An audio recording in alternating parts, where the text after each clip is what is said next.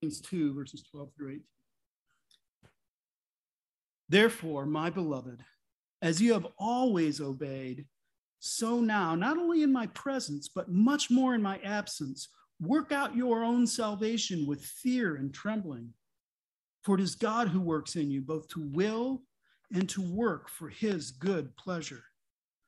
Do all things without grumbling or disputing, that you may be blameless and innocent, children of God without blemish in the midst of a crooked and twisted generation, among whom you shine as lights in the world, holding fast to the word of life, so that in the day of Christ I may be proud that I did not run in vain or labor in vain.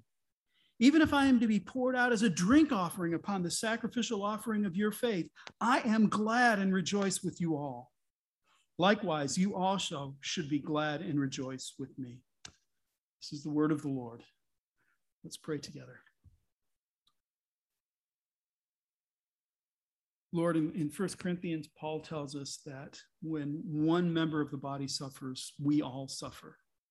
And when one is honored, we are all honored. This morning, Lord, we want to pray for our sister Joanne, who is suffering. And so, Lord, as she is aching, as she is sore, as she is in pain, we suffer with her. And we ask that even now you would send her miraculous relief, a healing that can't be explained. Lord, would you shower her with your love and your mercy? And Lord, I pray that in her pain, she would know that you care and that you're aware and that you're with her. So have mercy on our sister and watch over her. And Father, we pray also for Joel and Ashley Schrader, as they've both now had COVID and need to recover. Lord, thank you for your mercy that their cases were not so severe that they were hospitalized, that they moved through it pretty quickly. And Lord, we long for them to be restored to our fellowship. And so bring healing in that family as well. And Father, we want to pray again for the Reese family with the passing of Kevin's father, Ken, and all the circumstances that attend a member of the family passing away. And again, Lord, we rejoice for the life that you gave him and the way he served and honored you. And Lord, we just pray for the family to grieve, but with hope, knowing that the resurrection is coming and we will see Ken again. Father, would you be with us now as we turn to this important passage from Philippians? Help us to see and to understand what it is you're telling us this morning. Holy Spirit, illuminate the page. Protect my mouth that I wouldn't say something that would be dishonoring to you or untrue. But Lord, lead us in the truth. Your word is truth. We ask this in Christ's name. Amen. In 2005, there was an indie pop band called Death Cab for Cutie. They did some really kind of peppy, upbeat music. It was really fun stuff. But there was one song that they did in 2005 called I'll Follow You Into the Dark. And as upbeat and as cool as the rhythm of the song was, it was really a materialist love song about death. And so the song begins, love of mine, someday you will die, but I'll be close behind. I'll follow you into the dark. And the way the song ends is, the time for sleep is now. It's nothing to cry about, because we'll hold each other soon in the blackest of rooms. There's a dearth of theology there. It's really bad. Oh, I forgot to excuse children, invite children to children's church. I beg your pardon. We didn't have them last week, so it threw off my groove. So what's going on in the song is it's this materialist singing to his love, saying, well, we're going to die and we're just going to black out of existence and we'll go do that together. There's a lot of logical problems with that. But that's not really the point that I wanted to bring up from the song. In the middle of the song, the protagonist explains to us how he lost his faith. And it's really revealing. He says, in Catholic school, vicious as Roman rule, I got my knuckles bruised by a lady in black. And I held my tongue as she told me, son, fear is the heart of love. So I never went back. So there's a whole lot wrong in that phrase. For him to think that getting his knuckles bruised was as bad as Roman rule is pretty lame. What are they teaching that kid? You want to know how that would look like if it was really Roman rule? The entrance to the school would be lined with crucifixes and people crucified on them who forgot to pay their tuition. That's how cruel it would be. But I think the point he's making is this cruelty that he experienced in this Catholic school was framed around this phrase the nun taught him, which is, fear is the heart of love. Now, in the context, can you imagine what this poor boy was feeling? These brutal nuns are beating him and telling him, you better fear me, and therefore you'll love me. That's how he could probably read it. Or God is this vicious, maniacal beast, and you better fear him, and therefore you'll love him. There's a lot of problems with that, the way that that's set up. I don't want to go into all that. I just want to say that as weird as that sounds, that fear is the heart of love, there is an element of truth in it.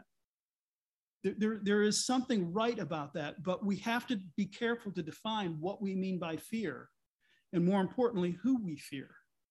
Because what we're going to see this morning is, as we look at our role that we have to enact as we do what Paul has told us to do, which is live lives worthy of the gospel, one of the things he offers us here is fear. But what I want to show you this morning is it's not what you think it is. It's not a negative. So let's take a look at this. Let's dig in and see what's going on. So remember where we're at in Paul's letter. So at the middle of chapter 1, Paul told us to live as Christ and to die as gain. And the way he defined to live as Christ was to live is to serve others. And so that's what it means to live as Christ, is to serve others, to be there for other people. Then the next thing he tells us at the end of chapter 1 is he reminds us to live lives worthy of the gospel. And we saw at the time that was much more than just right doctrine. That was also practicing what we were going to do. And again, in the context of together, because he tells us strive side by side for the faith of the gospel. Last week at the beginning of chapter 2, Paul told us esteem others as more important than yourself. And we said, now, how on earth am I supposed to esteem others more important than myself? I just can't, muscle it up. And he says, this mind is yours in Christ Jesus. And so what we saw last week was some of the most grand theology in all of Christianity, and that is what's called the hypostatic union, the fact that Jesus is both God and man in one person. And that was what he offered to us so that we could live together and honor each other and hold one as more important than ourselves. That was the example he gives us. So this morning, he's continuing that theme. When we started that in the middle of chapter 1, I said, get used to him telling us to esteem others, to care for others, to look to others first, because it's going to continue on. And it's going to continue here this morning as well. He's going to press on with that same theme. But what he's going to tell us is not just now go out and try harder. He's going to tell us something that's crucially important for us to live in a manner worthy of the gospel. He's going to tell us something really important that will enable us, that will help us to esteem others as more important than ourselves. And so let's take a look. Verse 12. Therefore, my beloved, they are his beloved. Remember when we set up the book, when we first introduced the book, I said, what a wonderful relationship he has with this church. They are so concerned for him that when they heard he was in jail in Rome, they sent money, they sent Epaphroditus, they sent their care. There was really genuine concern for him. And so he writes back to them with this love and affection. Yeah, hey, Epaphroditus was sick, almost to the point of death, but he's better now, and don't worry about that. And so there's this genuine affection. So to hear right in the middle of this, my beloved, he's demonstrating for us what it looks like to consider that others as more important than himself, to love the body, to love the fellowship. As you have always obeyed, not so now, not only in my presence, but much more in my absence. As you have always obeyed. Well, always obeyed what? Always obeyed Paul. Whatever he told them to do, they did. I think in the context, we get a little bit of better idea. I mean, it might be that whatever Paul told them to do, they did. But in this context, what's Paul telling them to do? To live as Christ, serve each other, live lives worthy of the gospel, strive together. In humility, count others as more important than yourself. Humble deference to each other. As you have done that, he says, now continue to do that, even though I'm not there, even though I'm not present with you, much more in my absence. So this is what he's commending them to do. But that's not the end of it. What he says next is incredible. He says, work out your own salvation with fear and trembling. What does he mean by work out your own salvation with fear and trembling. Well, we need to take this sentence apart very carefully. So let's start with the center of it. What are they doing? They're working out their salvation. Their salvation is the point of it. So what does he mean by their salvation? Well, we know from Paul, from reading all of Paul, when he talks about salvation, he is not saying, now you better work really hard and be good enough and then God will like you. His gospel, his message of salvation is all have fallen short of the glory of God. There is none righteous, no, not one. And as Kyle read for us this morning, while we were yet sinners, Christ died for us. So our salvation is you are justified by grace alone, through faith alone, in Christ alone. It's only because of what Jesus has done for you that you can be justified. For Paul, that is salvation. It is something that is given to us. All we do is believe that it's ours. That's salvation. So if that's our salvation, what does he mean by work out your salvation? The word behind work out, it means to do, to accomplish, to bring about. Now, if we say we have to bring about our own salvation, we have to work really hard to accomplish our salvation, then we have redefined salvation from what Paul means by it. So what can he possibly mean by work out or accomplish your own salvation? I think a better way to approach it, actually the word is really complicated. He uses it a bunch. He uses the word a whole lot of ways. And when you look through the translation, look up that Greek word and look through the translations, it's translated all over the place. It's done in very different ways. So there's a range of meanings to it. But what I think he's talking about here is he says, work out your salvation. That word work out is an imperative. It's not a suggestion. It is his command to them. Do this. Obey, not just when I'm there, but when I'm absent. What do I want you to obey? I want you to work out your own salvation. So how does that work if we understand salvation correctly? What does he mean by that? The best analogy I could get my head around for this is a large theater company.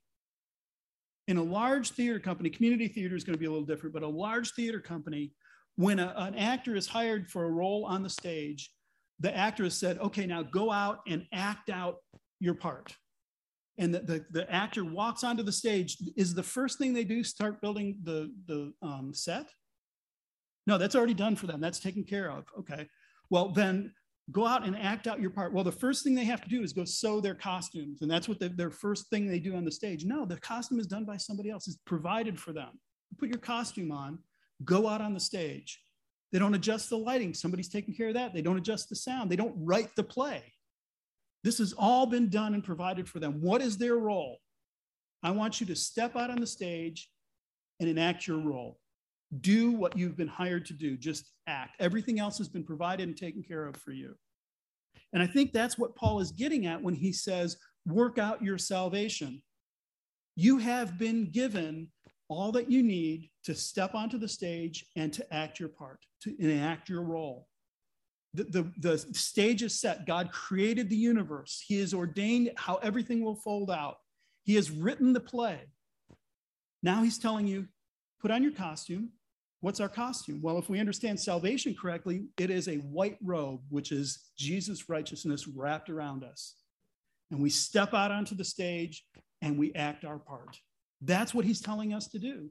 So we go out and we work out our salvation. I think this parallels what Paul had said earlier about live a life worthy of the gospel. He's not saying live a life to be worthy of the gospel. Here he's not saying work out to be saved. He says, this is the state you're in. You are saved. You have believed the gospel. The good news is you are justified by faith alone. Now behave like that's true. So believer, put on your robe, put on your costume. That's the robe of righteousness that wraps around you in Christ. Take a look at your script. What is your script? It's a scripture. God has given us doctrine. There's a book by one of my seminary professors, Kevin Van Hooser, and the name of the book is Doctrine as Drama. And his thought is when we're given doctrine, the doctrine of the Bible, all that the scriptures have to say, that's given to us, not so that we can sit and stare at it and go, yes, that's very interesting, but so that we can enact it. We can live out our lives according to what we've been told.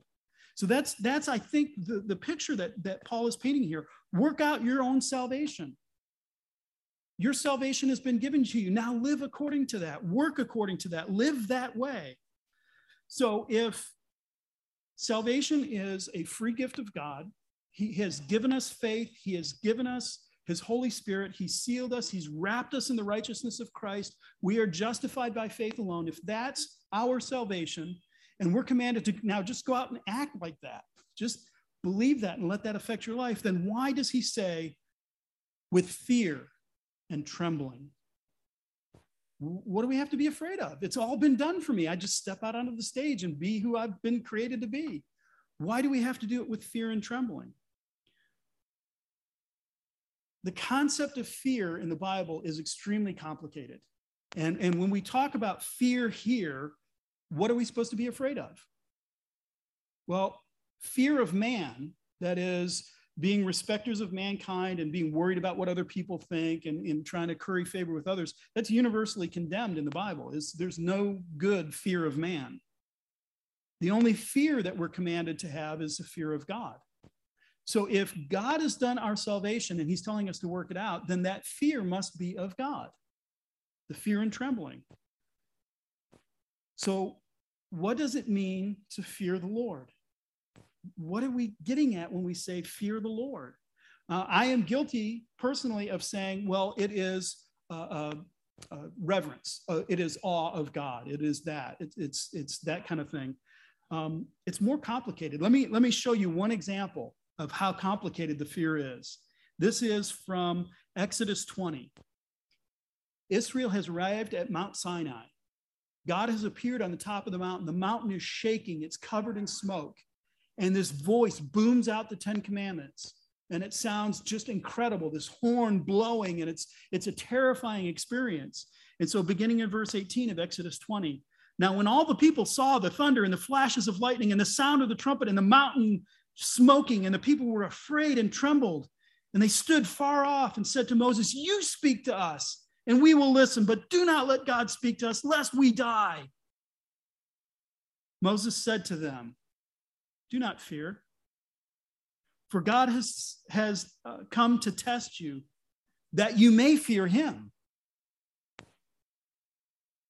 that the fear of him may be before you, that you may not sin. The people stood far off, and Moses drew near to the thick darkness where God was. Did you hear what Moses told them? Don't be afraid. God did this so you'd be fair to him. So do you see that there's this concept where fear is, there's a right fear and there's a wrong fear. There's a right way to fear and there's a wrong way to fear. And so there's a book that I'm currently reading called Rejoice and Tremble by Michael Reeves.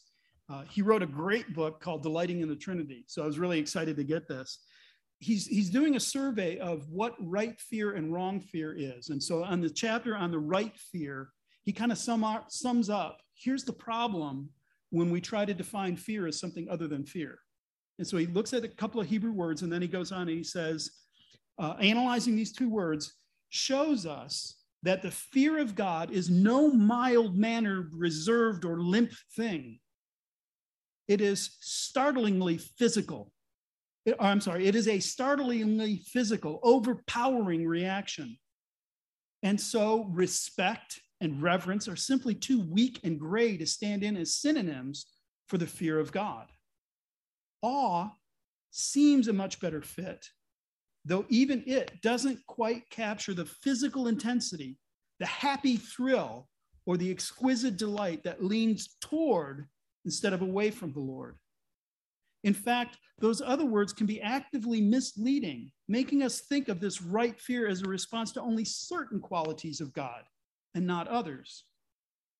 For example, if we use the word awe, we tend to think of fear as a response to God, only God's transcendence and power, not his graciousness. Or take the word respect. It is a strange term for a response to God's love. And so it's unbalanced substitute for the word fear. Similarly, reverence can sound too stiff and unresponsive. Not that these are wrong words, it's simply that they are not perfect synonyms for the fear of God. So I think he makes a great point there in saying, when we talk about the fear of the Lord, We want to slim it down and say, well, it's reverence for it's respect for God. And it is, but that's not complete. There's a reason that God picked the word fear to say fear of the Lord. So what is the fear of the Lord? Well, the fear of the Lord, I think, is when we try to get to what's going on there, it is to look at God in his immensity, to recognize the unfettered power. We sang that awesome God, that he is unstoppable, unchangeable. We have no influence over him. We cannot stop him. He is all powerful. When I used to commute to Chicago, I would stand on the train station. And I remember one time I was standing a little too close to the edge. They got a yellow stripe by the edge of the train tracks. And I was a little too close to that. And I had my back turned and a train came sailing through really fast. And I kind of jumped away. I was like, oh my gosh, that is a lot of metal going at a very high rate of speed. And I just had this flutter of respect for that train's really moving. And it would turn me into a pile of goo and not even notice. And that's kind of the sense that we get when we consider who God is and all of who he is, all of what he does. He's this unfettered power, this majesty, this strength that we can't even comprehend. He speaks and the universe leaps into being. And we stand before this and we go, I'm powerless against this. I have no way of resisting who this is. He's that immense. And it strikes a little fear in our heart, but also, since it's the Lord that we're fearing, instead of stepping away from that train track, we lean toward it. Instead of running away, we go, it's terrifying how much power he has, but it's beautiful at the same time. It's looking out. When we were moving out here, we stopped at the Grand Canyon. And we kind of came up to the edge and looked, and Lisa and I both kind of took a little bit of a step back. It's beautiful. It draws you in. But at the same time, you go, that's a long way down. That's a big hole in the ground. And so you step back, and it's that same feeling with God. Is there's this immensity, this giantness to who he is. And it's alluring, but at the same time, you get there and you go, he's pretty big. He's much bigger than I anticipated. And so when we talk about the fear of the Lord, we're trying to encapsulate all of those feelings, all of those thoughts and emotions together. And so when we talk about the fear of the Lord, it's not a fear that repulses us, that we run away from him, that we go, oh, he's terrible. I don't want anything to do with him, or Freddy Krueger, or one of the horror things. That's not the fear of the Lord. That's the wrong kind of fear. The right kind of fear has an element of respect. It has an element of awe. It has an element of love. It draws us to, while at the same time scaring us a little bit. So why would Paul then tell us, work out your own salvation with this kind of fear? God has done everything for me. He has demonstrated everything is in my favor. He's done everything to bring me to salvation. Why should I fear and tremble? The very next verse 13. Why should I fear and tremble? Because for it is God who works in you, both to will and to work for his good pleasure. You are called to work out your salvation, to enact your role, to be who God has now formed you into being, because it's God who is at work in you. He doesn't just shove you out on the stage and go, good luck, nor does he shove you out on the stage and shove his hand up your back and do a ventriloquist dummy. The command to work out your salvation is an active command. You have to do this with fear and trembling. But it's that fear of respect. It's that fear of awe. It's that fear that draws you close to him because he is at work in you. This is what God has done in you. He didn't just say, you're saved, now go figure it out. He said, you're saved. Now I want you to behave in a specific way. I want you to live a life that you were designed to live, that was right and good. It is God who is at work in you, both to will and to work. Why did you believe the gospel? When you came to faith, why did you believe it? Why is it that the previous time when you heard the gospel, you didn't believe it? And now this time you hear the gospel and you did? Was it because it was a better illustration this time? Because the person presenting it just seemed a lot more passionate? No, it was God who was at work in you to will. One of the things God does when he saves us is he changes our desires. He purifies our desires. The way the Bible talks about that is the Holy Spirit comes and he gives you a new heart. He removes a heart of stone and puts in a heart of flesh. And on that heart of flesh, he then inscribes his law so that you are desiring, you are inclined, you are bent towards obedience. God did that for you. God is at work in you to will, to desire what is right and good, to love what is lovely. He's at work in you to will, but also to work. Ephesians says, God has prepared before the foundation of the world good works for you to walk in them. He's already prepared the things that you must do. He's written the script. He's picked you for the role. Here's your part in the play. Step out on the stage. He has given you the work that you should do. But he doesn't replace us. He doesn't put a shadow puppet of us or a cardboard cutout. We were talking this morning about football games. SoFi Stadium opened last year, but it never had a fan in it because of the COVID thing. So you know what they did? They put cardboard cutouts in the seats. People would pay to have their picture put on a cardboard. God is not doing that in salvation. He's not saying, now go pretend to be here. He's telling you, I want you to do this. But he's at work in you to will and to do. And why does he do that? Why is he calling us to act this way, to act out our role in life, not pretend, but to be who we are with fear and trembling, if he's the one who's working and who's willing you to do these things? Because what he says at the end of verse 13, for his good pleasure. Now, he is not sitting back and go, entertain me, make this good.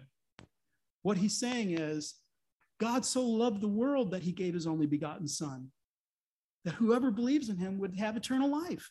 It is my good pleasure that you come to me, that you be mine. We'll see that in the rest of this verse. It's not, he's sitting there, this better be good. He's saying, I love you. I delight in you. I want you to be who I created you to be. It brings me the most happiness to see you behave, to be the person that you are. And so I'm working in you to change your desires and to enable you to work. Now, work out your salvation. Just go enact it. Be who you've been created to be for my good pleasure, because I desire you. I want to be there with you. I want you to be with me. So that's the picture Paul paints. Again, we're getting this heavy-duty theology so that we can live correctly. Because the very next thing he says is, do all things without grumbling and disputing. That's the application of what God has done within you, is don't grumble. So which things are we not supposed to grumble about? Which are the things that we are called to not grumble about? The easy things? The things we are comfortable with doing, things we like. We're called to do all things without grumbling or complaining. All things. Now put that in the context of Philippians. The end of chapter 1, Paul says, for it has been granted to you that for the sake of Christ, you should not only believe, but also suffer for his sake.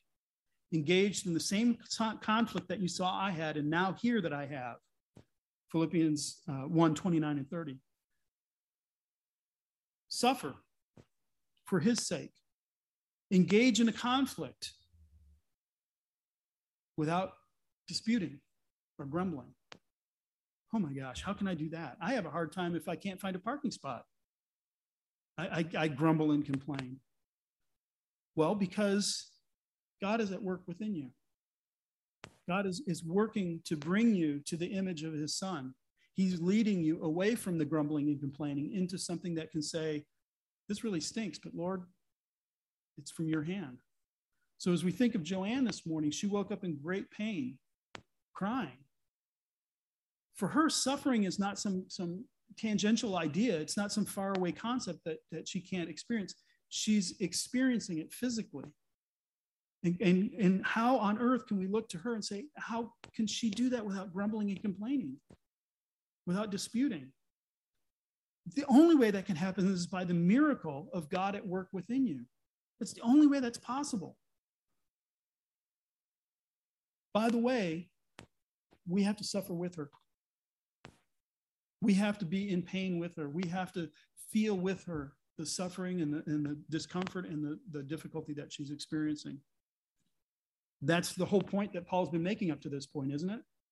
Do things together, strive together, think of the other person as more important, help the other person, do those kind of things. So he tells us to do this without grumbling or arguing or disputing. Why? What is the end goal of that? Verse 15, that you may be blameless and innocent, children of God without blemish. Why is God at work in us to will and to do? Why is it that we are to work out our salvation? Because he wants us. What would make him the most happy is that we are blameless and innocent, children of God. What family are you in? Who is your father? What are the habits that your family have? What is mealtime like with your family? What are the rules for the house? When do you have to be in? When do you clean your room? What time does the trash go out? What are the things that you do? How do you spend time together? When does the TV turn on? When does it turn off? That's your family. That's your living together. And that's what God is saying here, is that you may be blameless and innocent, children of God, in his family, living as if you are a child of God. Work out your salvation. Live a life worthy of the gospel. Be a child of God, innocent and blameless. Now, eschatologically, in the final judgment, we are innocent and blameless because we have been given Christ's righteousness. We are clothed in his righteousness when we stand before God. And so he says, not only not guilty, actively righteous. But in our lives, too, there are things we can do which are less than blameless and not quite innocent. And Paul's telling us, no, work out your salvation. The salvation, the reality of who you are, work that out so that you are blameless and innocent, so that you can do these things and be children of God without blemish. Live lives appropriate to the gospel because this is true of you, not in order to make it true of you. So he wants us to live as children of God, innocent and blameless. And then he goes on in verse 15, in the midst of a crooked and twisted generation, among whom you may shine as lights in the world. This generation, every generation since Adam took a bite out of the fruit, has been twisted and crooked. Whereas God says, this is how things should be, they all go that way. Paul wants us to live blameless and innocent as children of God without blemish in the midst of a generation like that. Twisted and crooked, bent on weird things, approving what's not right. What does that look like? How does that play out? R.C. Sproul tells a story. A friend of a friend was assigned to a golf team. He went on to play golf, and there was a bunch of people, and he was paired up with Billy Graham. And so he played a round of golf with Billy Graham. And so when he came back from the 18 holes, his friend said, so tell me, how was it golfing with Billy Graham? He said, I don't need that guy pushing his religion down my throat. And he went over and he grabbed a bucket of balls and went over to the driving range and just hammered them out. And so his friend was kind of like, whoa, dude. So he comes back after he's cooled off. He said, was Billy really that forceful? Was he that? No, he didn't say a thing. I just had a bad round of golf. Why would he look at Billy Graham and say, he's trying to push his religion down my throat? Because this is a twisted and crooked generation looking at a man who they knew what he stood for. There's no question. So in that instance, Billy didn't have to say a thing. It was clear what he was all about. And that man read that as he's trying to push his religion down my throat because he was angry and Billy's not angry. And so he's wrestling with that.